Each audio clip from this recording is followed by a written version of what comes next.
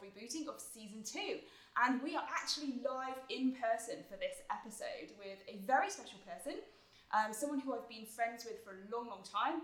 He's worked in law enforcement and digital forensics, and he's now a regular on TV and in newspapers. I'm of course talking about Jake Moore. Welcome, Jake. Hello, thank you. Great to have you here. Oh, thanks very much. So the first question I always ask all my guests is, how would your family describe what you do for a living? Well, funnily enough, actually I've heard my daughter describe what I do to her friend. She's 7, and once her friend asked her what I do, and she replied, she said, and this is genuine, she said to her friend, "My dad keeps the internet safe." And I really thought, I'm going to keep that. I should put it on my website. I love that, and I guess she's right. I like to help people understand the internet more, understand the risks, and better protect themselves. I love that. I think that should go on your LinkedIn, and I think it should also go on your business card. Yeah, keeping the internet safe, Jake Moore. Keeping the internet safe. Yeah, I like it. But we worked in the police together. That's how we first met. And I think you remember we did a course, and if you remember, I went through like 2 massive A4 pads of paper with my. So I think that's because I can't write. My hand doesn't seem to work anymore. They only allowed pen and paper, and I looked at it, and after I'd written my name, my hand hurt.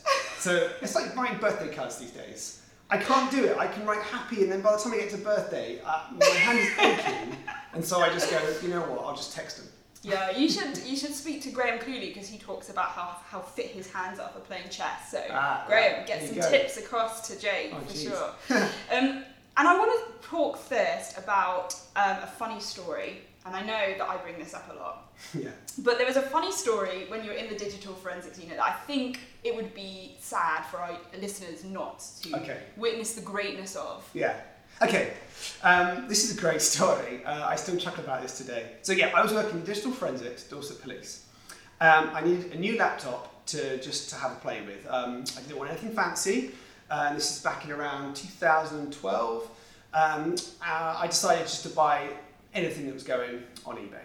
And what I used to do when I worked in the police, if I bought anything on eBay, I wanted to send it to my address at the police station, because well, it stops, you'd hope, stolen property being sent to a police station.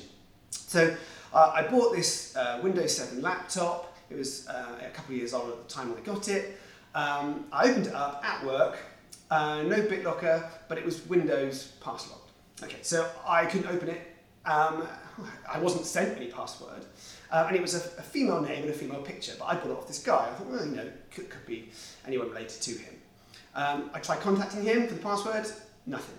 So I thought, well, I'm sat in the digital forensics unit, well, why don't I just take the hard drive out and use the tools at my disposal? So I took the hard drive out, I put it through, and I started to look at all the files that were on there, and I found a CV. I thought this would be good, I'll get some information on who this was, maybe I can ring the person up and ask for some help. They've sold it to me, why not, they're going to help me, surely.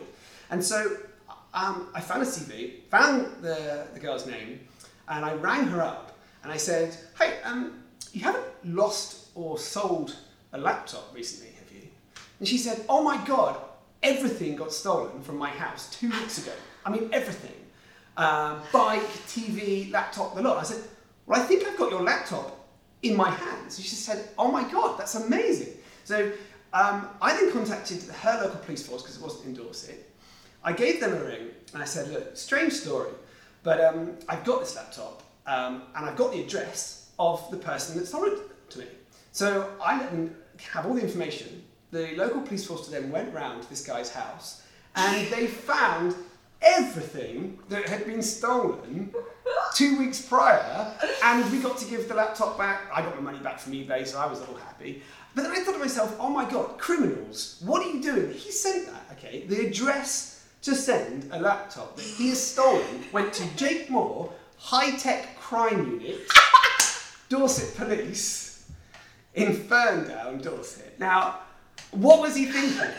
Oh, okay, I've stolen a laptop. I'm going to send it to a digital forensics unit. I mean, this was the brilliant. OPSEC is just on another level. I know, I love it. So it just goes to show that cyber criminals come in all colours and varieties. So there was a funny story that one of my DIs in the police told me, which was that they'd been trying to solve this particular cybercrime case that they were working on, and they were a bit kind of, they sort of knew roughly who it might be, but they didn't really have any evidence. And they put a job posting up, completely unrelated, for the unit. And this guy applies for the job, and under experience details this hack that they're actually investigating.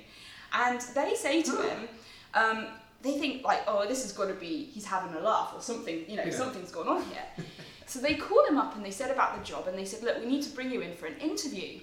And he thought they were interviewing him for the job. Amazing. So he shows up at the police station in a suit. Yeah.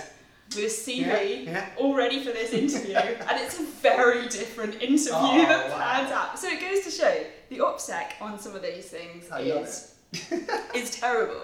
But obviously, I think probably most of the people who are viewing this are going to go, okay, so you work for the police, but what have the police really done? What are they doing for cybercrime? Are they making any difference? And I want to talk to you about one really concerning statistic that I found. It was from the Register, and they claimed that 1 million reports go into action fraud in a year, and of those, only 2% get given to the police. So, I mean, and that's 2% of what gets reported. Yeah. Well, the biggest issue I think there is those crimes that are getting forwarded from action fraud to the police are the ones where they think there may be a chance of finding the offenders. Now, a lot of those reports will go into action fraud and say, I've had a phishing email. They may even say I've not clicked on it. So some do get reported and nothing was actually stolen. But then also those times when people say, I've clicked on that Netflix email, I've actually given away my credit card details, and now I've seen money taken, that will get inputted into action fraud. But it still might not end up with the police, because the police look at it and go, it's still too difficult for us to go and look into it. And so they're really looking for the localised cyber offences, especially with local forces, which I was. I know you were in a slightly different part of the police, but I was particularly looking at localised cybercrime, which involved people that knew each other. Maybe they were hacking someone else or trying to extort money out of someone that they actually physically knew. But when we don't know the offenders, that's where the other 98% usually are. And that's the difficulty with the police, because they're basically sat there twiddling their thumbs going, well, what can we do? You know, the internet is a wonderful thing, but it's also created that anonymous area that makes these cyber criminals work perfectly in complete disguise. Yeah. And throwing off the scent, very, very difficult. And then the police get a bad rap because they're not able to go and get those guys in. You know, you're always seeing people on the TV go, I can't believe it, my elderly mother got rinsed of £100,000 from a romance fraud or whatever it was. And of course, we feel sorry for those people. You know, and then we think, well, what can we do about it? We don't know where those offenders are. So we've really got to instill protection advice. I know prevention is better than cure, but it really is so important. So we've got to keep preventing this from happening, and we will win this fight. I'm pretty confident on it. It might sound crazy, but I really think we can. I love your enthusiasm. I'm sure of it. Because if everyone knew the information that we know, and it's, you know, even the lower level stuff, then we can really start to protect those people. There comes a tipping point, I think, where people go, you know what, I got it. Yeah. I understand a password manager, I understand 2FA. And then they start to carry on with that frame of mind, and that thought process will then make them far safer in the future. Yeah. The other issue that people don't understand is that with normal crime, there's lots of lines of inquiry. Yeah. There's lots of things you can go look at, fingerprints, Sure. you can look at CCTV. Yeah. And all of that disappears, and I think it is very difficult. And I know from in my experience, you know, even if you locate this person in a country, even if that does happen, you've then got to issue an ILAW to that country. You've then got to try and get their law enforcement to cooperate, collect the evidence in the same way that we need it presented in our courts, arrest the person, and, you know, that's years. This is it. You're right. I mean, fingerprints, fibres, shoe prints. You know, there's loads of physical evidence from classic crimes that we're so used to. And when I started in the police, I actually started in the burglary unit. really? I learnt how burglars work.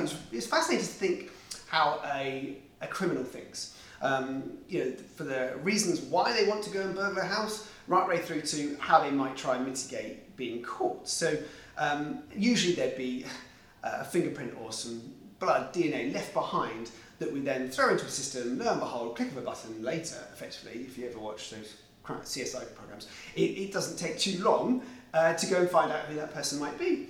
But yeah, if you take out all the old school evidence, you've got police officers scratching their heads going, what on earth are we going to do? I've got the chief on my back, because digital offences have just gone through the roof. I mean, I don't even know the stats. They're just changing all the time. It's in the millions, right? I think it's over 50% of crime now has a digital element attached to it. And so if you've got that amount of data, your phones, your USB sticks, everyone has tons of hard drives and laptops and all sorts. It's too much for the police to actually go through image and start looking for that needle in a haystack. Sometimes they don't even know what the needle looks like in that haystack. It's such a minefield. So from the forensic side, in digital forensics, it is just a nightmare. And I find it frustrating. I mean, one of the reasons I left is because I realised that I was going to court loads at the start, giving evidence to Crown Court, and I'd get there and I'd have all my evidence in my reports. And I found it. I found his search history. I found his chat history. I found his log on, log off times. It was just a ton of evidence that I just have there. And usually just by turning up, you'd get the defendant go guilty because he goes, well, he's given advice not even to step into the courtroom. Just go now, okay? Knock off 10% of your time. But what we're finding now is that people aren't going to court as much because the evidence isn't found. Mm-hmm. And that really started to bug me. I started to realise, so I was 10 years or so in the digital forensics unit. Towards the end, I don't think I went for 2 years. Wow. Because we got some of the low-level ones in. Yeah, some people would go guilty beforehand, of course. But we weren't getting people into the court because we were struggling to find the data. I mean, you've got the likes of Tor, and any anonymous browsing tool that's used illicitly is going to make it far, far more difficult for the police to go and get that evidence. Yeah. Before, they'd think, you know what, I'm going to go private browsing. No one can find that. and we would still have tools that could carve out what we needed from that. Especially, in the RAM, there's loads and loads of data that you could go and use against them. And it was great. I've been on bus when you go into someone's house, you get the computer, it's still on, you can get loads of information from that. It's fantastic. But few and far between. Now, it was getting more and more difficult. They'd understand how encryption would be to their benefit. If it's a certain short password, those encryption keys, we could break them using the National Technical Assistance Centre, NTAC. Fantastic. They got some supercomputers, they'd run it through for us. Sometimes we get, within a week, get into a hard drive that's completely full disk encrypted. But what we found is there's so many that we couldn't. Right. If they've got 32 character passwords, we're looking at it going, well, we can brute force it for a long, long time. I mean, how long you got? It became a nightmare. So we'd have these computers and you go back to them and say to the offenders, what's your password? and they go, oh, I've forgotten it. Well, you've got section 49 where you can say, right, I'm going to do you for up to 5 years now. It was 2 years when it came out, but yeah, we could put you away for that. But I don't know of any cases that have happened, particularly in Dorset. It's very, very difficult. You may be able to see some file names that have gone between computer and hard drive, but that's not to say you know what those files actually were, because a file name is something, and a good barrister would just say, well, you don't know what the hell that was. Right, exactly. It was a nightmare. And I think that's why we're also seeing such a growth in ransomware, because ransomware isn't like this really innovative new thing, right? It's really antiquated, actually. But yeah, Garmin, literally, really recently, $10 million or so. Yeah. Travelex, $4 million. All these companies paying millions and millions of dollars in ransoms. And I know we've talked about this, an awful lot. But I mean, where do we go with that? Because in some ways, By paying the ransom, which is the easy option for a lot of companies, you are facilitating this criminal marketplace, which the cops can't necessarily penetrate. Yeah. So, are we sort of feeding it in a sense? See, ransomware is one of my biggest bugbears. For years, I've been just going crazy with it. I can't believe it's still happening.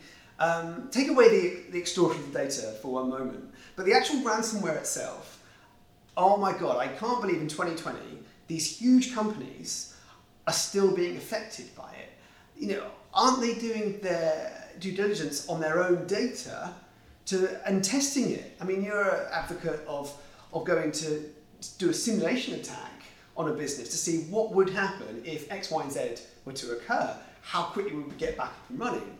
Well, if they can't get back up and running without paying a ransom, then something's wrong.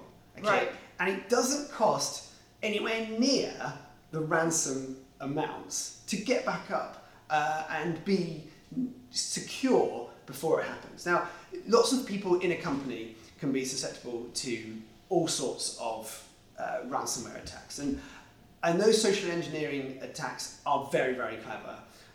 If Twitter were to get hacked recently via a phone call, then that's slightly understandable. You're going to get people attacking people with the right user access. But if they're able to override it and it still occur and then they lose everything, then I don't think that should be happening right now. We need to be making people understand how to mitigate the whole ransomware. But if we're paying them off, the cycle continues. Okay, so insurers are jumping on the bandwagon on ransomware. They're seeing this as a line of defense. Right. You could argue that anti-ransomware is a good insurance for data, but the insurers are going, no. We are the fail-safe. You lose all your data, don't worry. We'll reimburse you if you pay it, and this is legal, which I find crazy. They're able to reimburse the demands and get the data back. You can never be absolutely 100% certain you're going to get the data back, but I think we know that Garmin's data did come back. And so they've paid off a certain amount. I know 10 million was at the top. I know they do negotiate a little bit, it probably came down a touch. And then they're back up and running. But they're paying it out. Insurers, they're fueling this cycle again. Maybe they should be looking at one day in the future. They should pick a date and say, right, from that date in, 2022, from now on, paying ransoms is going to be illegal. Yeah. I think that gives them enough time to get there in order and really think about it and test it, give them enough time. By 2022, you could eradicate ransomware by saying, right, from now on, if you do lose your data, I'm sorry guys, but it's gone.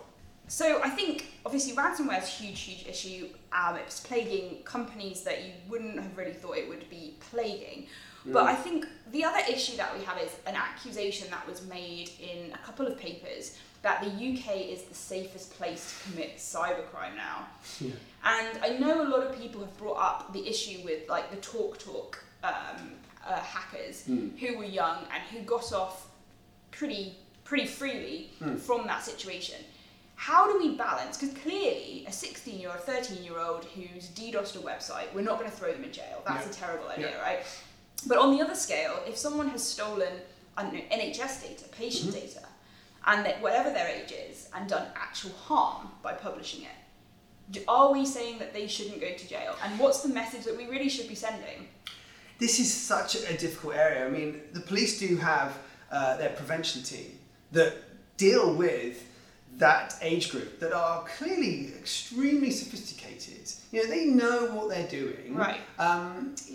They understand that it's breaking the law, but they don't think anything will happen to them. And I'd like to even say that I take my hat off to them because they're so good at what they do. But they really need to be thinking about, where's that line being crossed?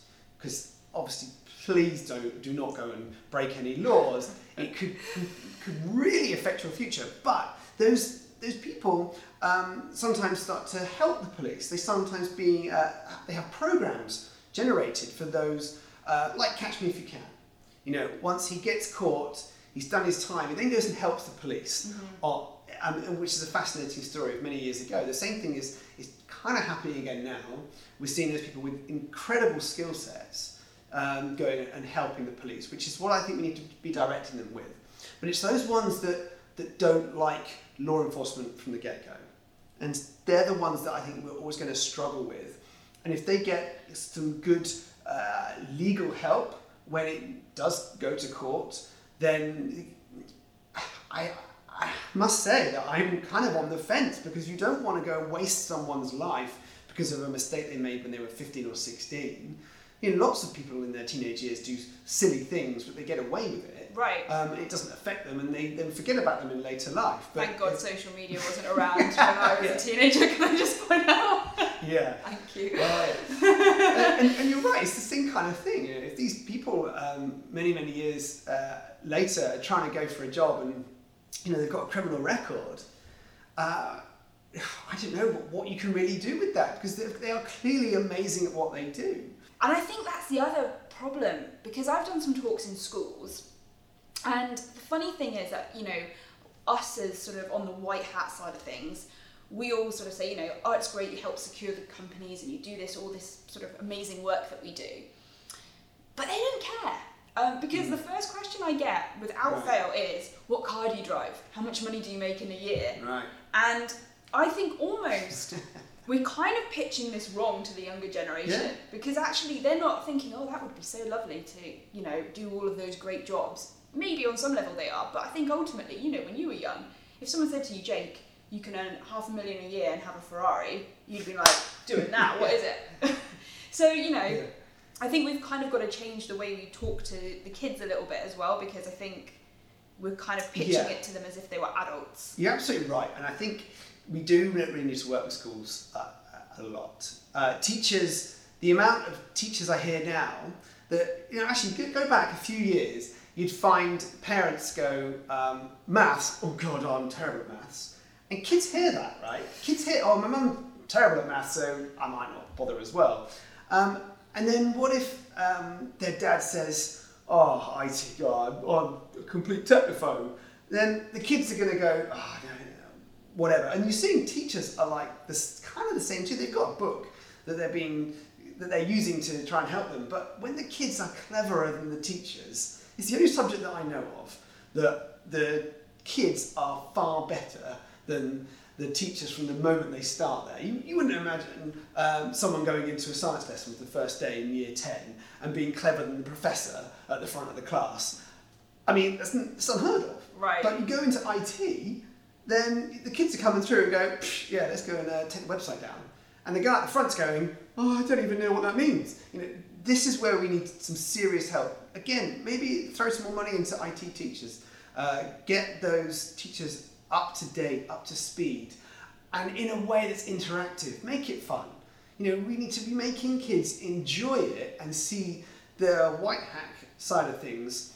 Loads of people want to go into cyber forensics and cyber security, and there are some great jobs out there, but we need to be influencing them with the right role models. Yeah, and I think also some countries I've seen have done we have in the UK something called a GCSE, which is kind of 16-year-old major exams. And they do an equivalent, but in cybersecurity, and it's taught at a young age as a mandatory subject. And actually, in a couple of countries, they now say that it's a literacy in the same way that language and maths and science is.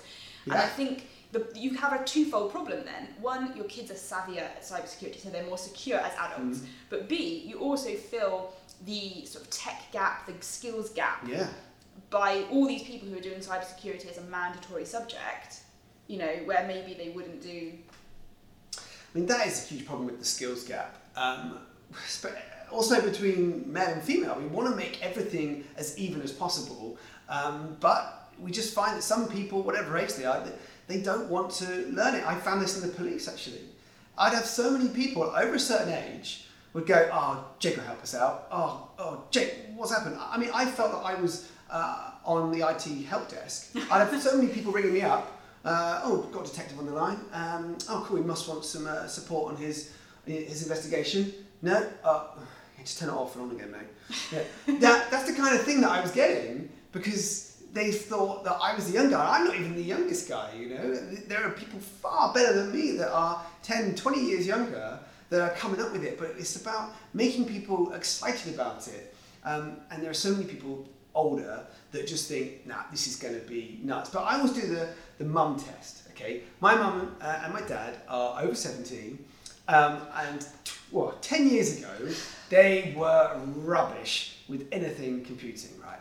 I mean, so much that I got frustrated when they'd ring me up. I would just log in over TeamViewer and just do it for them.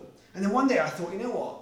I need to teach them what to do. Right. And now, 10 years later, I can go around their house and I'll walk into the garden, they'll both be there, they won't look up at me, they're both on their tablets and their laptops and their phones, they've got 3 devices each and they go, all right, Jake, and they don't even look. I'm like, wow, this is amazing. They know what they're doing, but they're totally savvy, they are totally secure, and I love it. And if you told me that 10 years ago, I would have got no chance.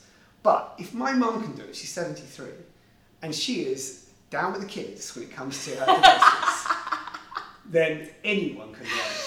That's a really good saying, actually. I always think that we need to rein it back in because sometimes we get a little bit overexcited in cybersecurity with threats as well, and we go, this is a major threat, and people haven't even signed up for 2FA, so I mean, you know, let's be a bit realistic. 5% I think it is. Yeah. So would you recommend, if someone was watching and wanting to start in cybersecurity, would you recommend going into the police? If there's an opening in the police, of course, go for it. You know, they're still a great organisation. They need lots of people with the lust for life and the lust to catch those criminals, because it does take a lot of time to go and get them. You know, some cases that I was working on would take up to 2 years. Yeah. So it's not just a short game. And you'd be working on multiple cases at the same time, so you're juggling lots and lots. But it's very rewarding, and that's where I think working for local government, right the way up to the big government, I think they might not pay very well, but it is extremely rewarding stuff. Yeah, I agree. I think I found it more rewarding than in the private sector, probably on a sort of personal level and on an interest level probably as well. So where can people go to read about you, follow you? Okay, I'm on Twitter, so Jake_Moore UK, and then I'm on LinkedIn, and then I've got my website, which is jakemoore.uk. Thank you very much, and all the links from the show are going to be in the description below, and don't forget to like and subscribe. We'll see you next episode. Thank you very much, Jake. Thank you.